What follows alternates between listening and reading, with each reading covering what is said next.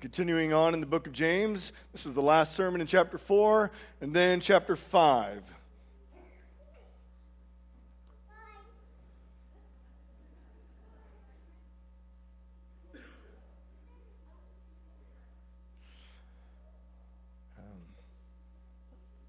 Making our way through the book of James.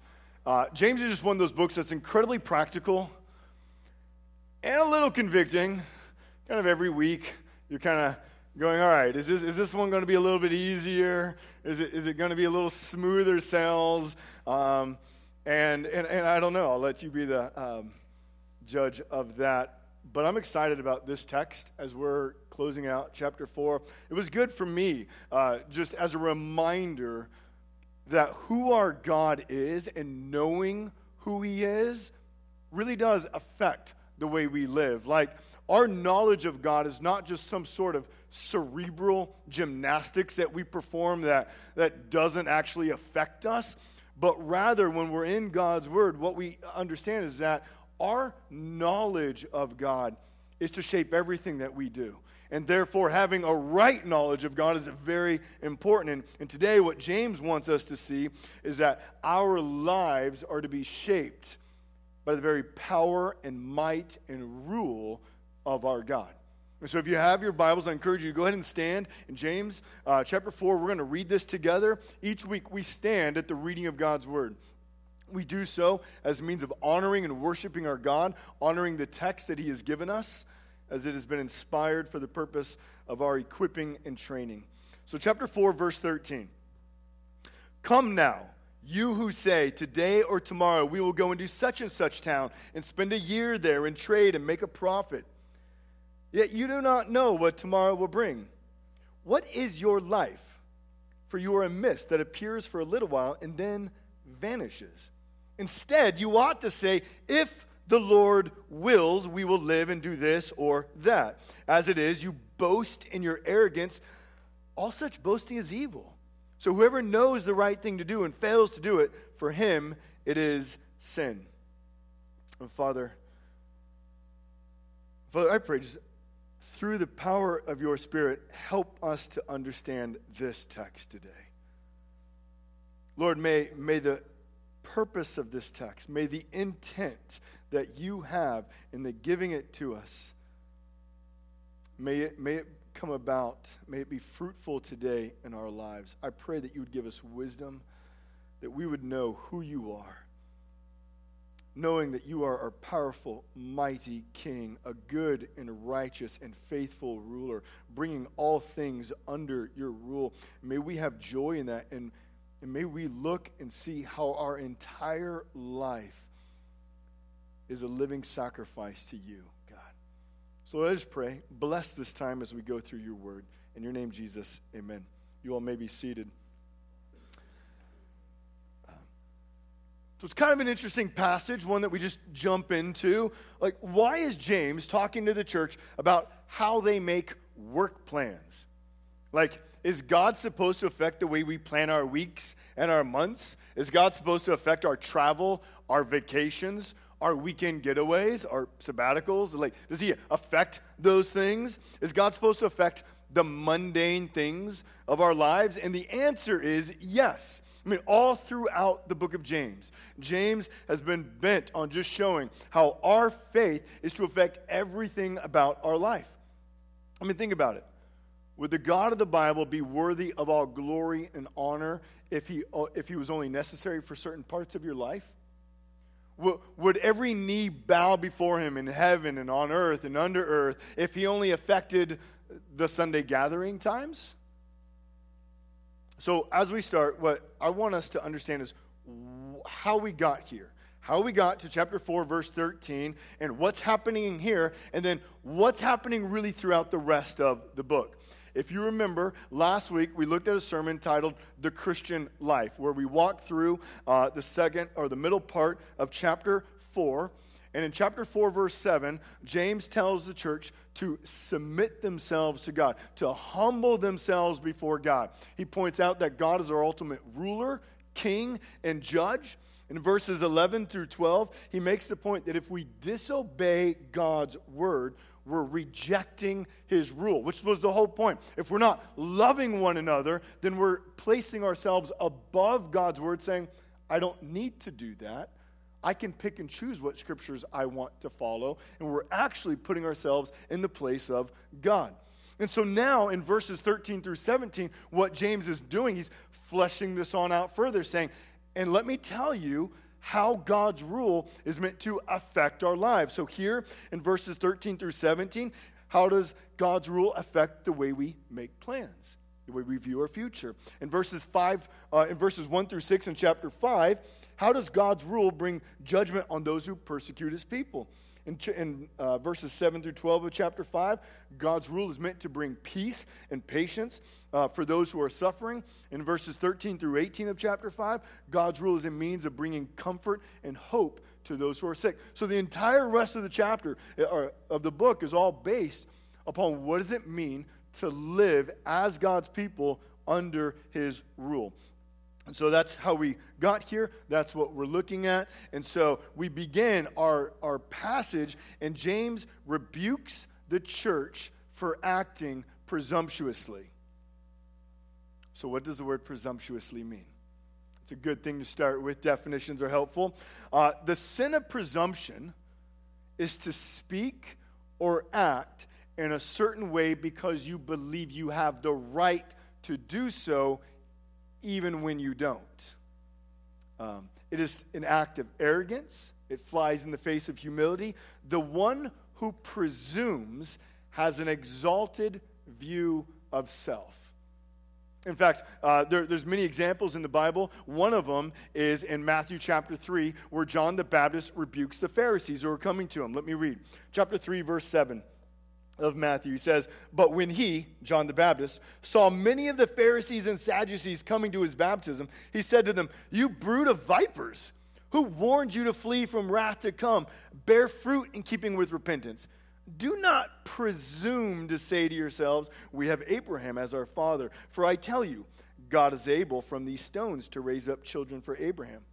So here the Pharisees are coming, and they believe that they are God's people, and they base that, their acceptance before God, on their lineage, their ancestral line to Abraham, and saying, well, we're God's people. Obviously, we're accepted before God. Obviously, now we are righteous. We can live how we want. And John's saying, no, do not presume you're God's people just simply because you can trace your lineage, even if you don't have faith in God. And so we see the sin of presumption throughout God's word, where we speak or act in a certain way, believing we have the right to do something, even when we don't. And so how has the church acted presumptuously here in James? Well, according to our text, the church is making plans for the future apart from dependence on God. And we see this in verse 13. Verse 13 indicates that we have certain members of the church making plans for their work for the next year. Verse 14 reveals the irony of such planning, which we'll look at shortly.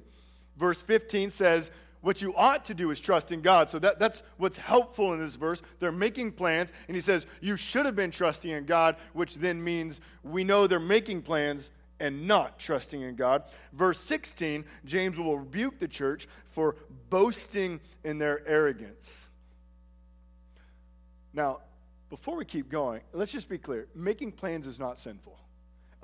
In Proverbs, like Proverbs chapter 6, we see that making plans and looking forward to the future and investing and those kind of things is actually considered wise. Paul in the New Testament planned out his missionary journeys. So the issue is not should we make plans. The issue is how do we make plans. That's what he's zeroing in on. Not if, but how. I mean, think about this. You come home from work, and at the top of your stairs, you're greeted by your 7-year-old child who has been waiting for you all day. He has pictures, charts, and a map, and he tells you he has decided the family is going to go on a vacation tomorrow. He has picked out the plane tickets. He has picked out the rental car, the red Mustang he has chosen. He's picked out the destination, and he turns and he says, all I need is your credit card. I mean, what would be your response? Nervous laughter? I mean, it'd be kind of a ridiculous situation. No 7-year-old has the power, the right, the authority to make plans that affect the whole family apart from the dependence on the parents. And that's exactly what James is wanting us to see here, is that it would be arrogant just for a 7-year-old to make plans for the parents, so it is arrogant for us to make plans apart from God. That's what he's wanting us to see. The sin of presumption, remember, it's to trusting in our abilities rather than God's. It's to act with an exalted view of ourselves. And a lie that pervades our culture today is that you are enough. You've probably heard that. You'll hear that even within church circles at times. You'll hear people and Christians coming on, you're enough. You're good. You have everything that you need. But, we don't find that anywhere in Scripture. We don't find that anywhere. In fact, what we see is the exact opposite. We see that because of sin, we're in desperate need for God's help. It's because we're not enough that God sent His Son, Jesus Christ, to die on the cross for us, that we could be saved and forgiven of our sins. It's because that we're not enough that as God saves us, He gives us His Spirit, that He would dwell within us, continuing to give us grace and mercy and strength and patience and hope and comfort each and every day. I mean, just think about what God's Word says about you and I once we've believed in Jesus. 2 Corinthians 5:17 says that now in Christ we are new creations. In 2 Corinthians 5:20, he says, we are now ambassadors for Christ, meaning that everything you and I do is meant to represent the rule of God as we live our lives. Colossians 3 verse 3 says, your life is hidden in Christ. And in verse 4 it says, Christ is your life. I mean, so the whole point is that when we trust in Jesus Christ, we become these new creations, and everything about us has been united to Christ. He strengthens us. He enables us. He empowers us. All of our lives are meant to be lived for His glory. But what happens because of sin is we begin to act presumptuously, or what we've seen in James, be double-minded. Remember, we've looked at this double-mindedness. He's talked about it throughout the entire book. This is something that when a church or believers will say, well, I'm a Christian, but then we act like an unbeliever. We wear the Christian shirt, but we're acting no differently than those who do not believe in God. We say that we trust in God, but then yet we live independently of God. We say we're united to Christ, but then we live apart from Christ. This is why in verse 16, James says, your boasting is arrogance. You're boasting in that you have this right, this ability to do this in yourself, and it's arrogant. And he's wanting them to see it. Now, why? Why is it arrogant for the church, for you and I, to be making plans apart from God? Well, he explains in verse 14. He says, yet you do not know what tomorrow will bring. What is your life? For you are a mist that appears for a little time and then vanishes. So what's his point? His point is that we are finite creatures. Our knowledge is finite. James' point is that we make plans for the future. We don't know what the future holds, right? Like, we make our plans, we plan everything out that we want to have happen, and then something happens and our plans either don't happen at all, or they're totally different than what we thought they were going to be.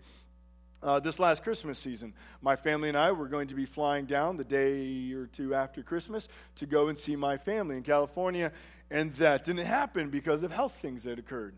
Here in Washington, I just think every day we're reminded of finite knowledge, the Weather Channel, right? It's going to rain, it might be sunny, it might snow, it's for sure going to be cloudy. I mean, we have no idea what it's going to be here. My wife was supposed to be in Texas this weekend. Well, she's right here. So obviously, plans did not work out. What James wants us to see is that we can make plans, but we have no power to actually carry them out because we can't control the future and we don't know what will happen. Now, this is very different than God, though. Like when we're in God's Word, what we see is that He doesn't only have the ability to make plans, but He has the power to make sure His plans actually come to fruition. In Isaiah chapter 44, we see this. Verse 6, it says, "Thus says the Lord, the King of Israel, and His Redeemer, the Lord of hosts.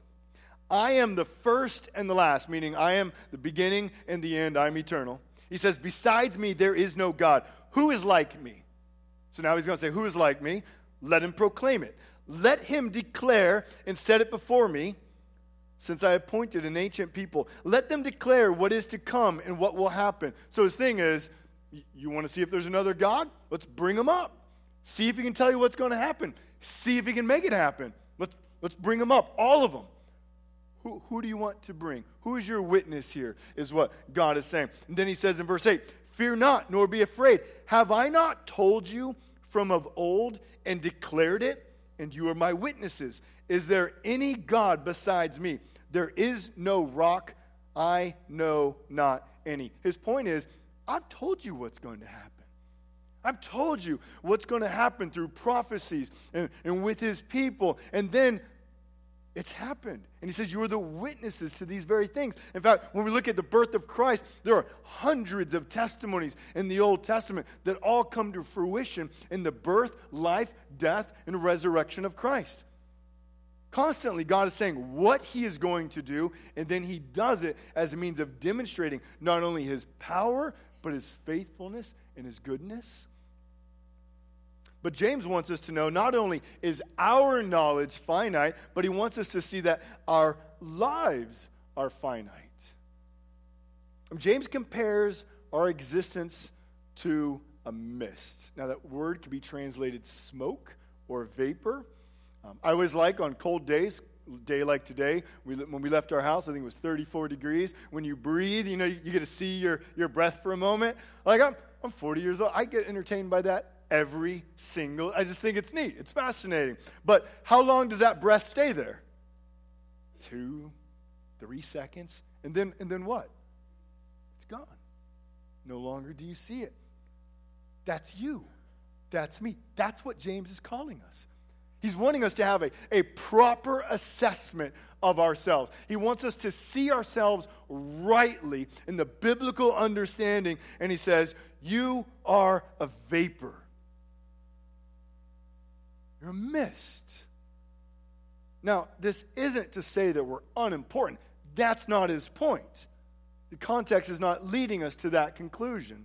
After all, we know that being made in the image of God, we are precious and valuable to God, but we are a mist, meaning we are finite, we are temporary. The world doesn't revolve around you and I and our plans that we make.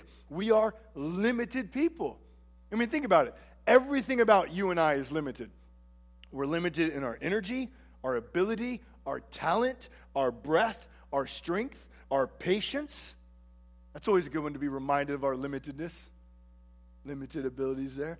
Everything is about us is limited. Our days are limited. The amount of breaths that we take are limited. The problem is we often forget this truth. It slips to the back of our minds, which is why I titled the message, The Hidden Sin of Presumption. I don't think we always see it. In fact, I know we don't always see it. I don't think the church here is making plans going, we're going to defy God today.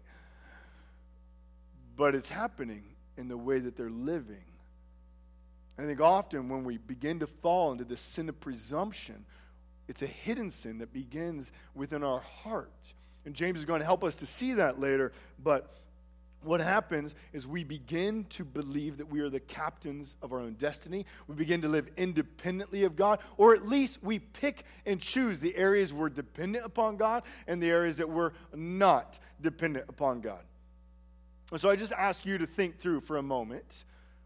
Are there areas of life that you would say that you're not submitting to God? And be careful. It's easy to say, well, no, I submit all areas of my life to God.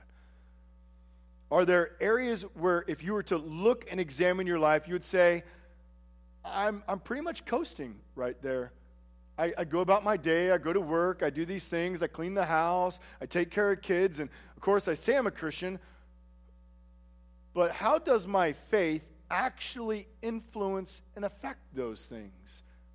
And I think if we're honest, there are always areas in our life where we can see we're just kind of cruising through.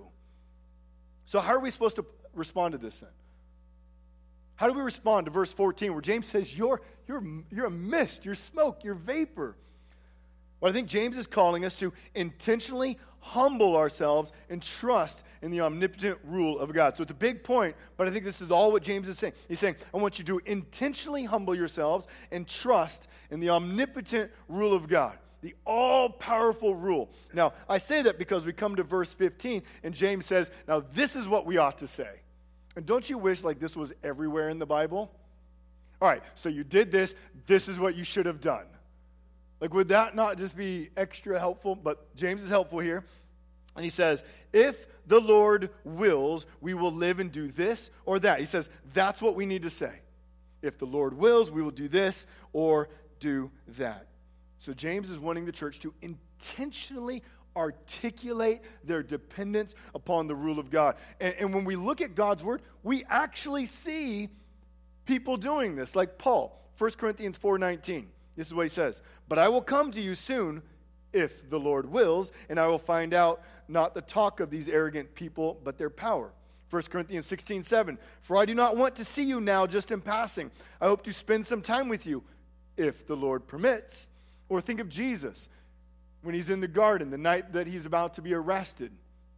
He says this in Matthew 26:42. My Father, if this cannot pass unless I drink it, your will be done. So, are we supposed to actually say these words in verse 15? If the Lord wills, we will do this or do that. Every time we make plans, like we're going to the grocery store later today, well, if the Lord wills. I'm going home today. If the Lord wills. I mean, do we say that? Is that what we're supposed to do? I'd say yes and no. Yes, for one, James says, say it. Number two, we actually have biblical examples of people saying these things. So, yeah, I think we are supposed to say it. I think it's a way of intentionally reminding ourselves as we make plans who we are and who we're not. It's also a great way to communicate to our spouse, to our children, our loved ones, those around us in the workplace, that we understand that God is the one who governs all of history. But I would also say, no, we don't need to say them as if these words are magic words and that they automatically prevent us from sinning. I mean, God is not a genie that if we come to him the right way and simply say the few words, rub the lamp the right way, that he will then automatically give us the things that we want. I think James, what he wants us to see is, how am I intentionally acknowledging God's rule over my life? I think that's what he wants us to get to. How am I making sure that I have not forgotten my finiteness? I mean, think about that. Now, if you're a parent or a spouse, how are you helping your loved ones see that every aspect of our lives are dependent upon God? I mean, parents especially, don't take this for granted. Your children, they watch everything that we do. How are you helping them to see that everything that we do is dependent upon God and his grace and his love and his mercy and his power? Or are they learning to trust more in you and your power? Again, it's the hidden sin of presumption. I think it sneaks into our life, and we're often not aware of it, which is why we have this amazing passage where by grace, James is bringing it to our minds that we would see where we're beginning to act presumptuously. So how is it that we're to trust in the omnipotent rule of God? How is it that we ensure that we don't fall into the hidden sin of presumption? Well, I think there's at least two answers. There's probably many more, but at least starting here. Number one, we need to rightly read and respond to God's word. If we go back to James 1:22, one of the key verses in the entire book. We've mentioned it many times. Hopefully you have it memorized, where it says, but be doers of the word and not hearers only, deceiving yourselves. He says, God has given us his word, that we would read it and we'd rightly respond to it. And so God, what we understand is when we look at this Bible, all 66 books of it, what we have is this picture of God who has revealed himself. And all throughout the Bible, he reveals his might, his power, and his rule. We're inundated with texts that speak of the power and the kingship of our God. I mean, think about Psalm 33. It's a pretty neat passage that has much to say about God. In Psalm 33, verse 8 and 9, we have God speaks creation into existence. Just this demonstration of his power. In verses 10 through 11, we're told that his plans cannot be thwarted. In Isaiah chapter 40, we read that God never grows weary or tired. Do you know that? Do you know why he doesn't? Because he is power. Like, he doesn't have power. He doesn't rest like you and I, so he gets re-energized. He is power, and he's infinite. So he has infinite power, and he's eternal, meaning he's always existed. So for all of eternity, he has infinite power because he is powerful. When we come into the minor prophets, we have many, many descriptions of God and his power. Nahum is a wonderful example. Now, I encourage you, read the book of Nahum. It's 3 chapters long. Probably most of you haven't been there lately. But it's an amazing book. And in chapter 1, we're given all these pictures of God and his might and his power and his rule. In Nahum 1, this is what we read. This is a quick summary. For one, just know, Nahum's about God's wrath that is going to come upon the Assyrians. And so it's written to God's people, letting them know that the Assyrians are going to be judged for their wickedness. And so in chapter 1, we're having these pictures of who God is, and especially his power and his wrath that's going to come forward. So we read in Nahum 1 that mountains melt before the presence of God. Just think, Mount Rainier just melts like butter in a microwave. With a word, he can dry up the seas and the oceans. His wrath can turn the lush forests and farmlands into withered destruction. At his very presence, rocks just split in half. Now just think about that. Rocks, inanimate objects, the presence of God comes, and they split in the fear of his wrath and power. All throughout the Bible, we have these pictures of this God who has immeasurable power. In fact, when we come into the New Testament, through the life of Christ, we see Jesus coming, healing all diseases, casting out demons, turning water into wine, multiplying just a few loaves and fishes into feeding thousands with it, raising the dead. And of course, the greatest act is not the act of creation, but that the Son, Jesus Christ, who is God, became flesh like you and I, so that he would live and one day die on a cross, absorbing the wrath of God for you and I, to absorb his wrath against our sins, paying the penalty of our sins.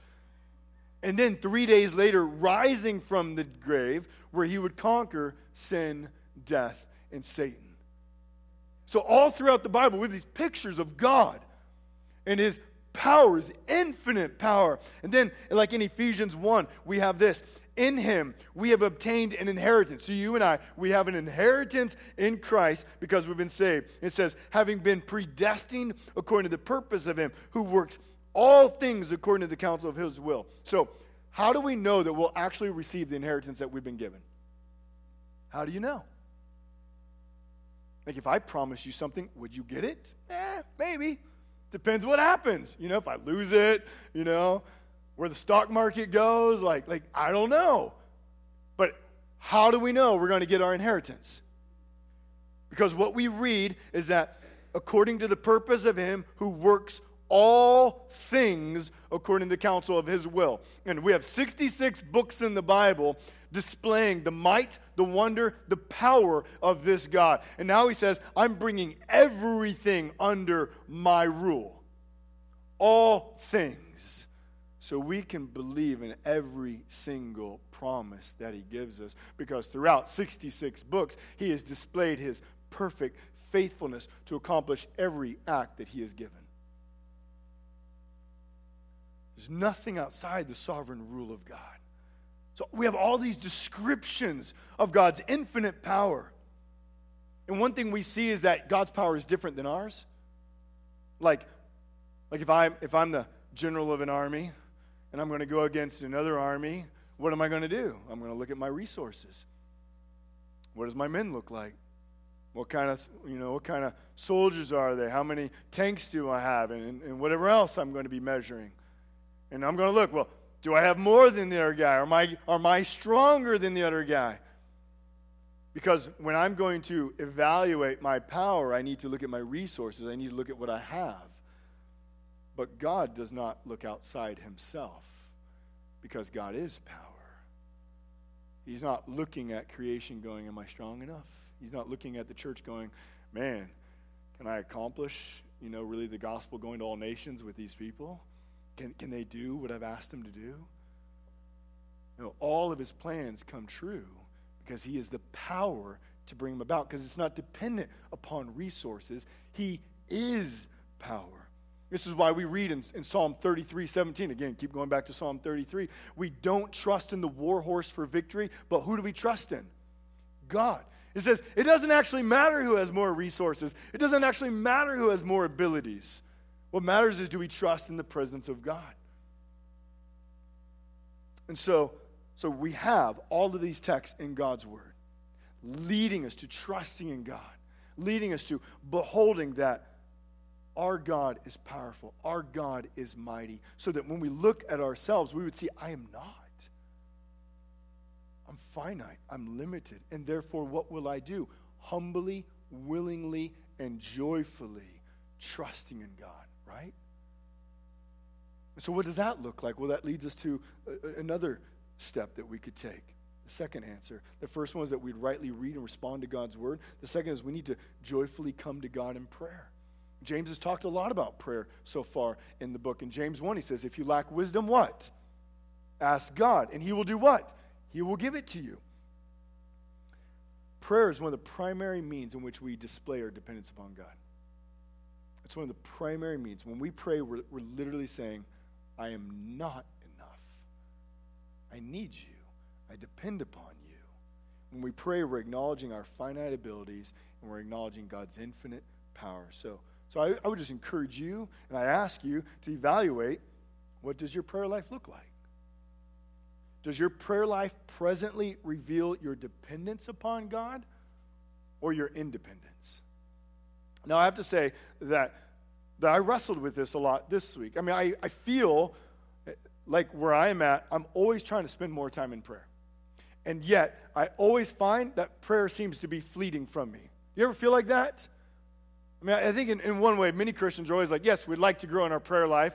And then, we say that on Monday. And on Friday, we go, well, how do we do it? Well, yeah, I still got to grow in it. I don't know if I made any ground on it. And so oftentimes, so I wrestled with this. I think what we think is we just need to prioritize better. It just doesn't have a high enough priority. But I think that's actually wrong, because I don't think that actually goes deep enough to what the issue is. My lack of prayer is me boasting in my arrogance. It's doing exactly what we have here in James chapter 4. It's not just that I'm not prioritizing, and I'm actually thinking, I actually got this. I actually can do this. So when I'm planning on praying, and then something comes and threatens that time that I'm going to spend time in prayer, and I go do that, it's me ultimately saying, no, technically I can probably do it anyway. I can trust in my abilities. I can make it happen. I can squeeze by. I don't really need to do that. It's more like the icing on the cake, but technically you still got the cake, right? At least I think that's how we wrestle with it, how we think through it. So yes, there's not a prioritizing, but there's a deeper issue. It's that I'm actually boasting in my own abilities at that moment when I think that I don't need to pray. But the truth is, I can't pastor. I can't be a husband, be a dad, be a friend, be anything without God's grace and his mercy coming into my life. And it's the same for every single one of us. And again, this is why I titled The Hidden Sin of Presumption. This sin kind of keeps sneaking its way, I think, into our lives in different ways. And if we're not careful, we can fall prey to it. It can be failing to make plans. It can be failing to make, just going about our day, saying that we're Christians, but in reality, we're living like anyone else. And just think about that. How does your day, how does your activities look different because you're a believer? And I think this is what leads to the final point of James. So when we close and we get to verse 17, we see James warns the church against the sins of omission. Now, if you get into some commentaries, like verse 17 is a little bit debated. And a lot of people will come and say, I don't think verse 17 fits. I think it's just added on, like when you're in the book of Proverbs, and you just kind of, Proverbs isn't like a story, like a narrative that just kind of flows. Like you can have a proverb here, and the very next verse, it's a different proverb talking about pretty different things, and you can have that. And so some people go, well, James talks a lot about just kind of living wisely, so maybe this is just like a proverb. Just so you know, I completely threw out all that reasoning, and I think it's stupid, and I don't think it makes sense, and I think it goes against the biblical text. So that's me, and I'll now see if I can convince you through what I believe the Bible is saying. See, we normally think of sin, of that which God calls us not to do. This is what we call the sins of commission, like lying and stealing. Like if someone lies, you go, well, you sinned, right? You committed an offense by lying against someone, by stealing something from someone. But that's not what James is addressing here in this passage. The whole text has been what? Addressing not the sin of commission, but what? The sin of omission. Now, this is when we have not done what we should have done.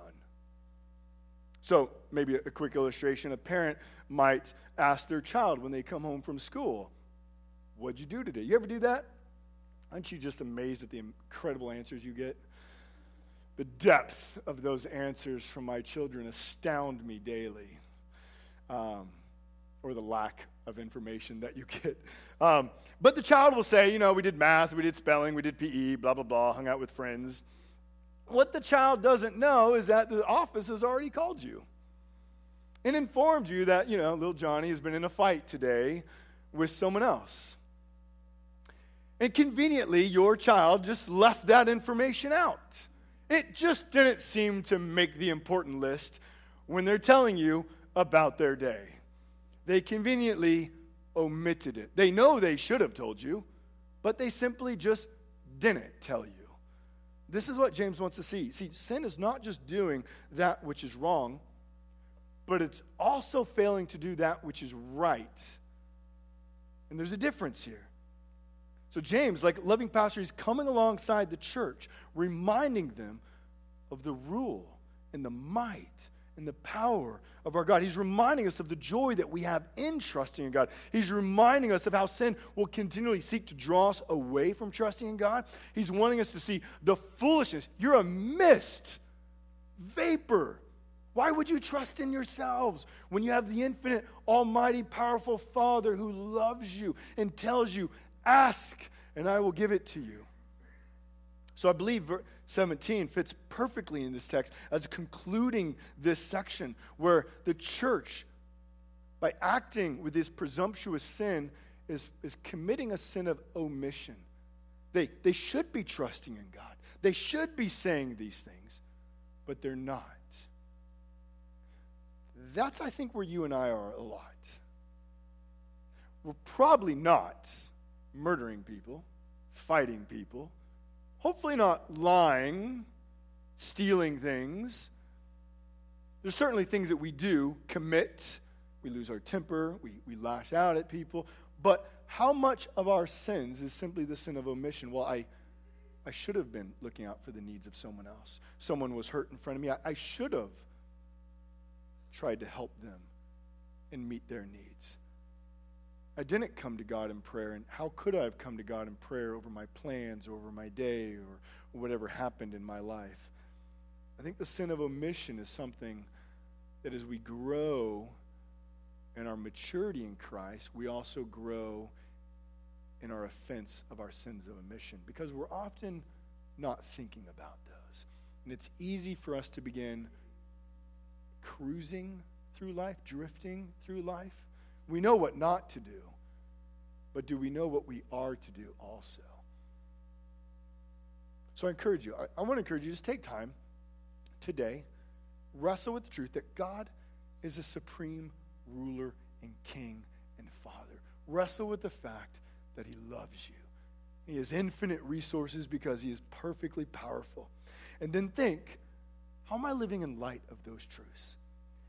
How am I reading and responding to God's word because he has all power, because he's governing all things, and because he desires to guide and give grace in my life? How am I depending upon God in prayer? How am I making plans and subjecting all of my plans to him? And my plans probably aren't always bad. Hopefully they're mostly good. We go throughout a week, this is what I'm hoping to do. How are we bringing those before God? And remember, our God is gracious. He sent his son Jesus to the cross to die for us that we could have life, eternal life. So this submission to him, this acknowledging his rule, ought to be a joyful, willing submission. He's already demonstrated his love and his grace and his faithfulness. And now he beckons us to come and to submit ourselves to him, and trust in his grace, trust in his power, trust in his sovereignty as we go throughout each day, that he would be glorified. So let me pray, and then we're going to partake of communion. Our Father, we come to you today realizing that we're all guilty of presumptuous sins at times. And we're all guilty of these sins of omission at times. And Lord, I just pray that even at this moment, that Lord, just press on our life, press on me, press on all of us.